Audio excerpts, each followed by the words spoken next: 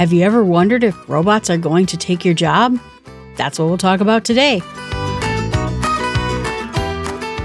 Will robot teachers replace human teachers? No, but they can complement them. Donald A. Norman, Emotional Design. Hi, this is Jill from the North Woods. I decided to pick up on this moniker. If you listen to me on Allison's podcast at podfeet.com, I'm called Jill from the North Woods. And I found out when I did a presentation at a conference, people knew me as Jill from the North Woods. And I love that moniker, so I decided to take it on in this podcast, Jill from the North Woods. Today we're going to talk about whether robots are going to take our jobs and if we should worry about it, or better yet, what can we do about it? I picked up the book called Don't Worry About the Robots: How to Survive and Thrive in the New World of Work by Dr. Michelle Dickinson, Dr. Joe Cribb, and David Glover. This is a compilation of essays written about whether or not the work world is going to be harsh to us as AI robots start taking over the world of work. I don't know that this was exactly the book I thought it was, but it gave me a good launching point to talk about this topic and some of the things it did mention. It says that there's a lot of panic out there. Some estimates show that 40% of jobs could disappear in the next 20 years. I thought this podcast episode is great, considering that last week we talked about Battlestar Galactica and the robots taking over everybody's job and then eventually destroying all of humanity. Hopefully we're not going to get quite so apocalyptic about what's going to happen to our work world. It's been happening for a really long time, this conversion to robots. You ask anyone who worked in a factory 20 years ago, robots came in and started doing factory work. And sure enough, there are less factory jobs needed than ever. It did put people out of work, for sure. And as we're getting now into this age of AI, we think about maybe not the fantastic writers, the Hollywood writers, the book writers. We're more worried about how do we ever get junior writers, junior copywriters, junior programmers to be fantastic writers, programmers 20 years from now if they never get a job at the beginning of their career in entry level. The AI is going to do it all for us.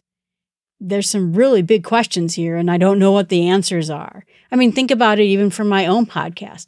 I'm not a very good writer. I could have hired someone on TaskRabbit or some of these other services to do copywriting for me, to do my show notes, my website, but I turned to AI instead. It's probably a couple hours a week for me to hire someone to do those tasks. Save me a bunch of money, but it also means that there was someone out there who would have taken that job to help me put my podcast together that no longer is needed. Then again, these robots and these AIs are doing jobs that you may not want to do. Again, like me, I'm not particularly good at writing, so it's doing something I'm not good at. And even in some cases, doing dangerous jobs. I saw this robot that was acting as a bomb destroyer so that if you think something is potentially dangerous, you can send this robot in to destroy whatever it is you think might be a bomb. We have these robots that are vacuuming our house. It's probably not taking any jobs per se, but saving us a little bit of time. And there's always that age-old analogy about the last buggy whip maker, right? You had horse and buggy, and you had to have all the things that go with having a horse and buggy. And the car put those people out of work. You don't need all the things, the fancy buggies, the doors, the buggy whip, all those jobs got taken away because technology moved on and became cars. So a lot of times people will call it creative destruction. Something happened in the world, made the world a better place, and now it's actually causing damage to some people. Other people just call it destruction. I suppose it depends on what side of the jobs you're on. And then when factory workers got laid off, you saw some newspapers and journalism outfits say, oh, well, become a developer. Go learn how to develop. And being a little bit passé about it. And when the news agencies started laying off people because of AI, yep, those factory workers came back and said, oh, well, why don't you become a developer? We're not very sympathetic to the people around us losing jobs because of the progress of time, robots, AI, and just how the world changes. And so the question is for all of us, what do we do about that? What can we do in order to make sure we have a future in this new science fiction world? This book recommends that there's going to be a lot of tasks and skills needed from our future workers. More math, more science, more programming, more technical skills, but also more soft skills when it comes to communication, interpersonal workings. AI and robots can do a lot of things, but relating to other people, they can't do it all. I think about my own job. I used to go into organizations and meet people where they're at. If they're knowledgeable about software but afraid of the technology, I helped work with that. If they were terrible at technology and hated the software, I worked with that too. Robots can't do that. They can provide education. They can spit out different types of training tasks that a person can use to learn it. In order to make technology work for people in real-life human problems, a lot of times it takes someone like me and some other people out there to make sure that those technologies work for people. And that's going to take human skills. So there's a place for us in this world. Are there going to be a lot of tasks that go away? Manual tasks, some dangerous tasks, some math calculations and science calculations. Heck, I was even reading about how robots and AI were looking for liver cancer in slides. And it was able to not only find 40% more possible cancers inside of a slide, but it was also able to determine when something was a false positive. It looked like maybe it was going to be cancer, maybe it was potentially something dangerous, and it turned out not to be. So not only was it doing a better job than trained technicians at looking at a slide, determining what's dangerous, but also not scaring people with something that turned out not to be dangerous. They said that one AI was almost like 100 different opinions at once, looking at a particular X-ray, a scan, and being able to come up with a better decision.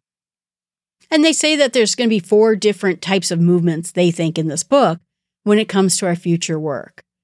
One, of course, is going to be that automation of robots and artificial intelligence, but also the gig economy and how we're going to learn so much better because we're going to have these new amazing tools. And then we're also going to have to look at how government policies are going to affect these new technologies too. So those are the 4 things it has us watching out for. The gig economy has been wonderful for a lot of people, being able to work at their own schedule, do things like if you're an artist, you can hire someone to create podcast art for you. My intro music was someone on a gig site selling their music to people who might have a podcast, might have a movie, might want to do something with music. I am not a musician, so me being able to buy someone's music and use it for my podcast was helpful to me and helpful to them so they could make some money. But then also this reinvention, what they say, of learning. We're going to be able to do things like these types of academies that are online and learn things faster than we could ever imagine. And I've used it too to learn various tasks, to put things into charts for me. When I found something was difficult for me to understand, I've used AI to help explain it to me better. My own learning has gotten better. And will the change of policies as we look at robots and AI, it's going to be interesting to see what happens. It says that we've had so many robots already in existence, everything from the robots that will clean your house to bricklaying and 3D printers. All sorts of things can be created, and that has allowed people then to do other kinds of jobs. The world is going to be an interesting place to see. How do we employ people, give them salaries when we have robots doing their jobs? They mentioned, too, that a 2017 survey found by the consulting company Deloitte found that 41% of companies were considering using AI or some type of automatic process to do their work. So it's something we're going to have to work with and compete with, for sure. Of course, it's amazing when we can use these tools to make ourselves better, to produce better things. But when we're concerned about how we're going to pay the bills or have a job in 5 years, it's worrisome. I feel a little confident because my job is a job that requires human beings, or at least I think so, and I just don't see myself getting replaced by a robot anytime soon. But I can see a lot of people with that concern. And they said that the overall trend with these gig economies, our 24-hour-a-day work world where everything is going on all the time, our regular jobs are being replaced by contracting. They say project work, all these other smaller tasks, different activities, instead of just going into the office from 9 to 5. Now, when I got out of college, I noticed too, there was a lot of articles that was talking about how everyone was going to be a contractor because it was the rise of these temp agencies. And they say, oh, well, these temp agencies are so appealing, we're not going to have real employees anymore. We're all going to become temp workers, daily contractors, and we're not going to have real jobs. That never happened. But that was the big concern, is that why would some company want to hire someone permanently when they can just get an office day worker to come in every day and do the jobs? It didn't turn out to be true because companies want to have consistency. They want to have the good people in the office that they'll know will get things done.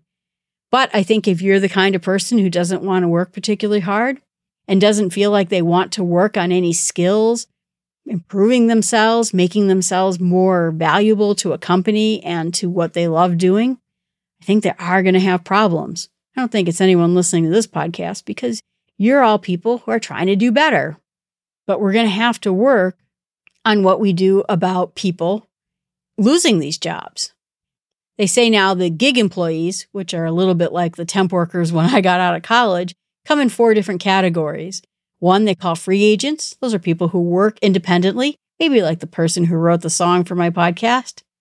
The casual earner, that might be someone who has a job, but they earn a little bit of extra money, driving Uber, renting out an Airbnb, just a little extra money. Then they say there's the reluctant. That's a person who doesn't want to work at all or dreams of doing something that's outside the office but just hasn't gotten there yet. And then the last stage is the financially strapped, they say, the person who really just does independent work because they can't make ends meet. When I've traveled to cities and gone on customer trips, I've met all 4 of those people driving cars and doing all sorts of things. So they give some skills in this book that are going to be important in our future. And that's going to be things like science, math, like they said before, financial literacy. You can have all the robot advisors you want, but you have to have a human being who's going to help people through this process and listen to them and hear their needs. People who are creative, good communicators, good collaborators, people who are very culturally, artistically aware, because again, art, I don't think is going to have much interest in AI. I know a lot of people are doing podcast art and other types of art with AI, but are you going to put a painting on your wall that was done by AI?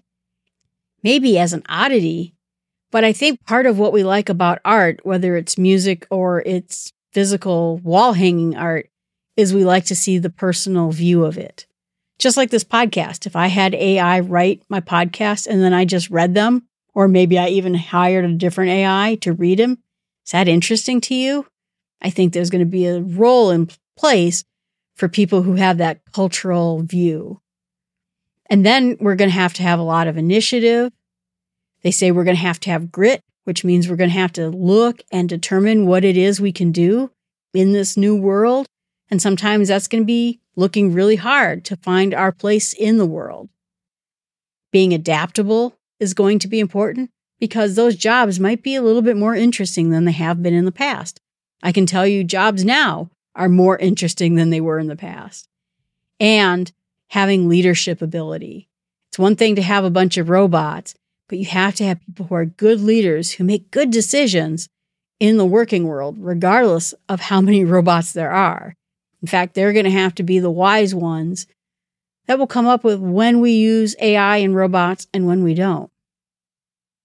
They said that all of this is going to be the rise of what you call the emotional work, which means that putting our humanity in our work, our emotions into our work, are going to become even more important.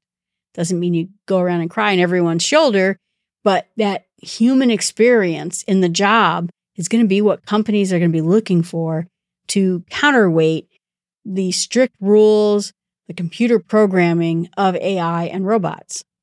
There was a funny line in there that said that we're trying to decide whether this is going to be Blade Runner, which is a very negative view of the future, or the Jetsons. And if you don't know the Jetsons, they were a cartoon where he got in his flying plane, buzzed over to work, worked on a computer all day, making widgets at the factory, and then got home. Didn't seem like very much longer because the world was the future. And so the work world was very pleasant, non-stressful, and everything in his life fit in a briefcase. So which world are we going to have? We're obviously going to have to be able to take some risks, find our jobs, and try new ideas. In this book, they gave this pattern that you'll have to have an idea, test it, it either succeeds and we continue it, or we have failure, we pivot to a new thing, and then we get a new idea and start over. You're going to have to be a person who is agile and tries to think outside the box about what kind of job you're going to have.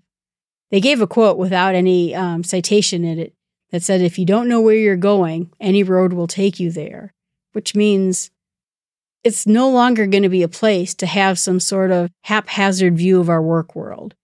If you don't have a plan, if you can't think about what you want to do, what you don't want to do, it's going to be hard for you because there's always going to be a robot ready to take those jobs that are there for basically people without a plan.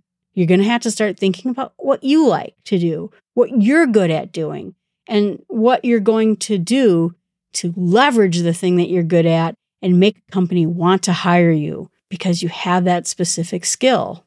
So they give some suggestions about what we can do in this robot world is that you have to understand yourself. You're going to have to understand and explore your values and your whys. You're going to have to look at what your personal brand is. I'm not a big fan of that phrase, but what it means is, what exactly are you good at? And what are you trying to sell to a company that you will be good at? And then if you fail, make sure you fail well, which means that you're going to fail. You're going to learn something about yourself, and it's going to equip you to be better at the next thing you try and build your confidence. Okay, so that didn't work very well. What can I do instead? So maybe something for me is I decide I'm going to write a blog, and then I find out I'm not a very good blog writer, not good at writing, and I don't enjoy it. How can I take that experience and turn it into something else? Oh, podcasting. I'm a better talker than I'm a writer. Now I'm failing well. And then knowing what you want to do next. It's going to be important that you have a direction. It says that we're also going to have to not get too comfortable. We're going to always have to keep our eyes out, keep exploring for the next thing, and finding out what will make you happy, what will use your gifts and talents, always having that eye that's available. Even in my own world, I work in the software industry, and, it's ever changing. I heard that Microsoft laid off a big majority of its senior staff, regardless of how good they were, because they were trying to save money. If you can't think outside the box, be agile, be prepared for something that's going to happen to you, you might get stuck. And so they say in this book, what you have to start doing is imagine that you're a compass. I love this analogy because instead of having a map, I'm going to go from A to B. Instead, you're going to be a compass and you know the general direction that you're going. You know where you want to get to.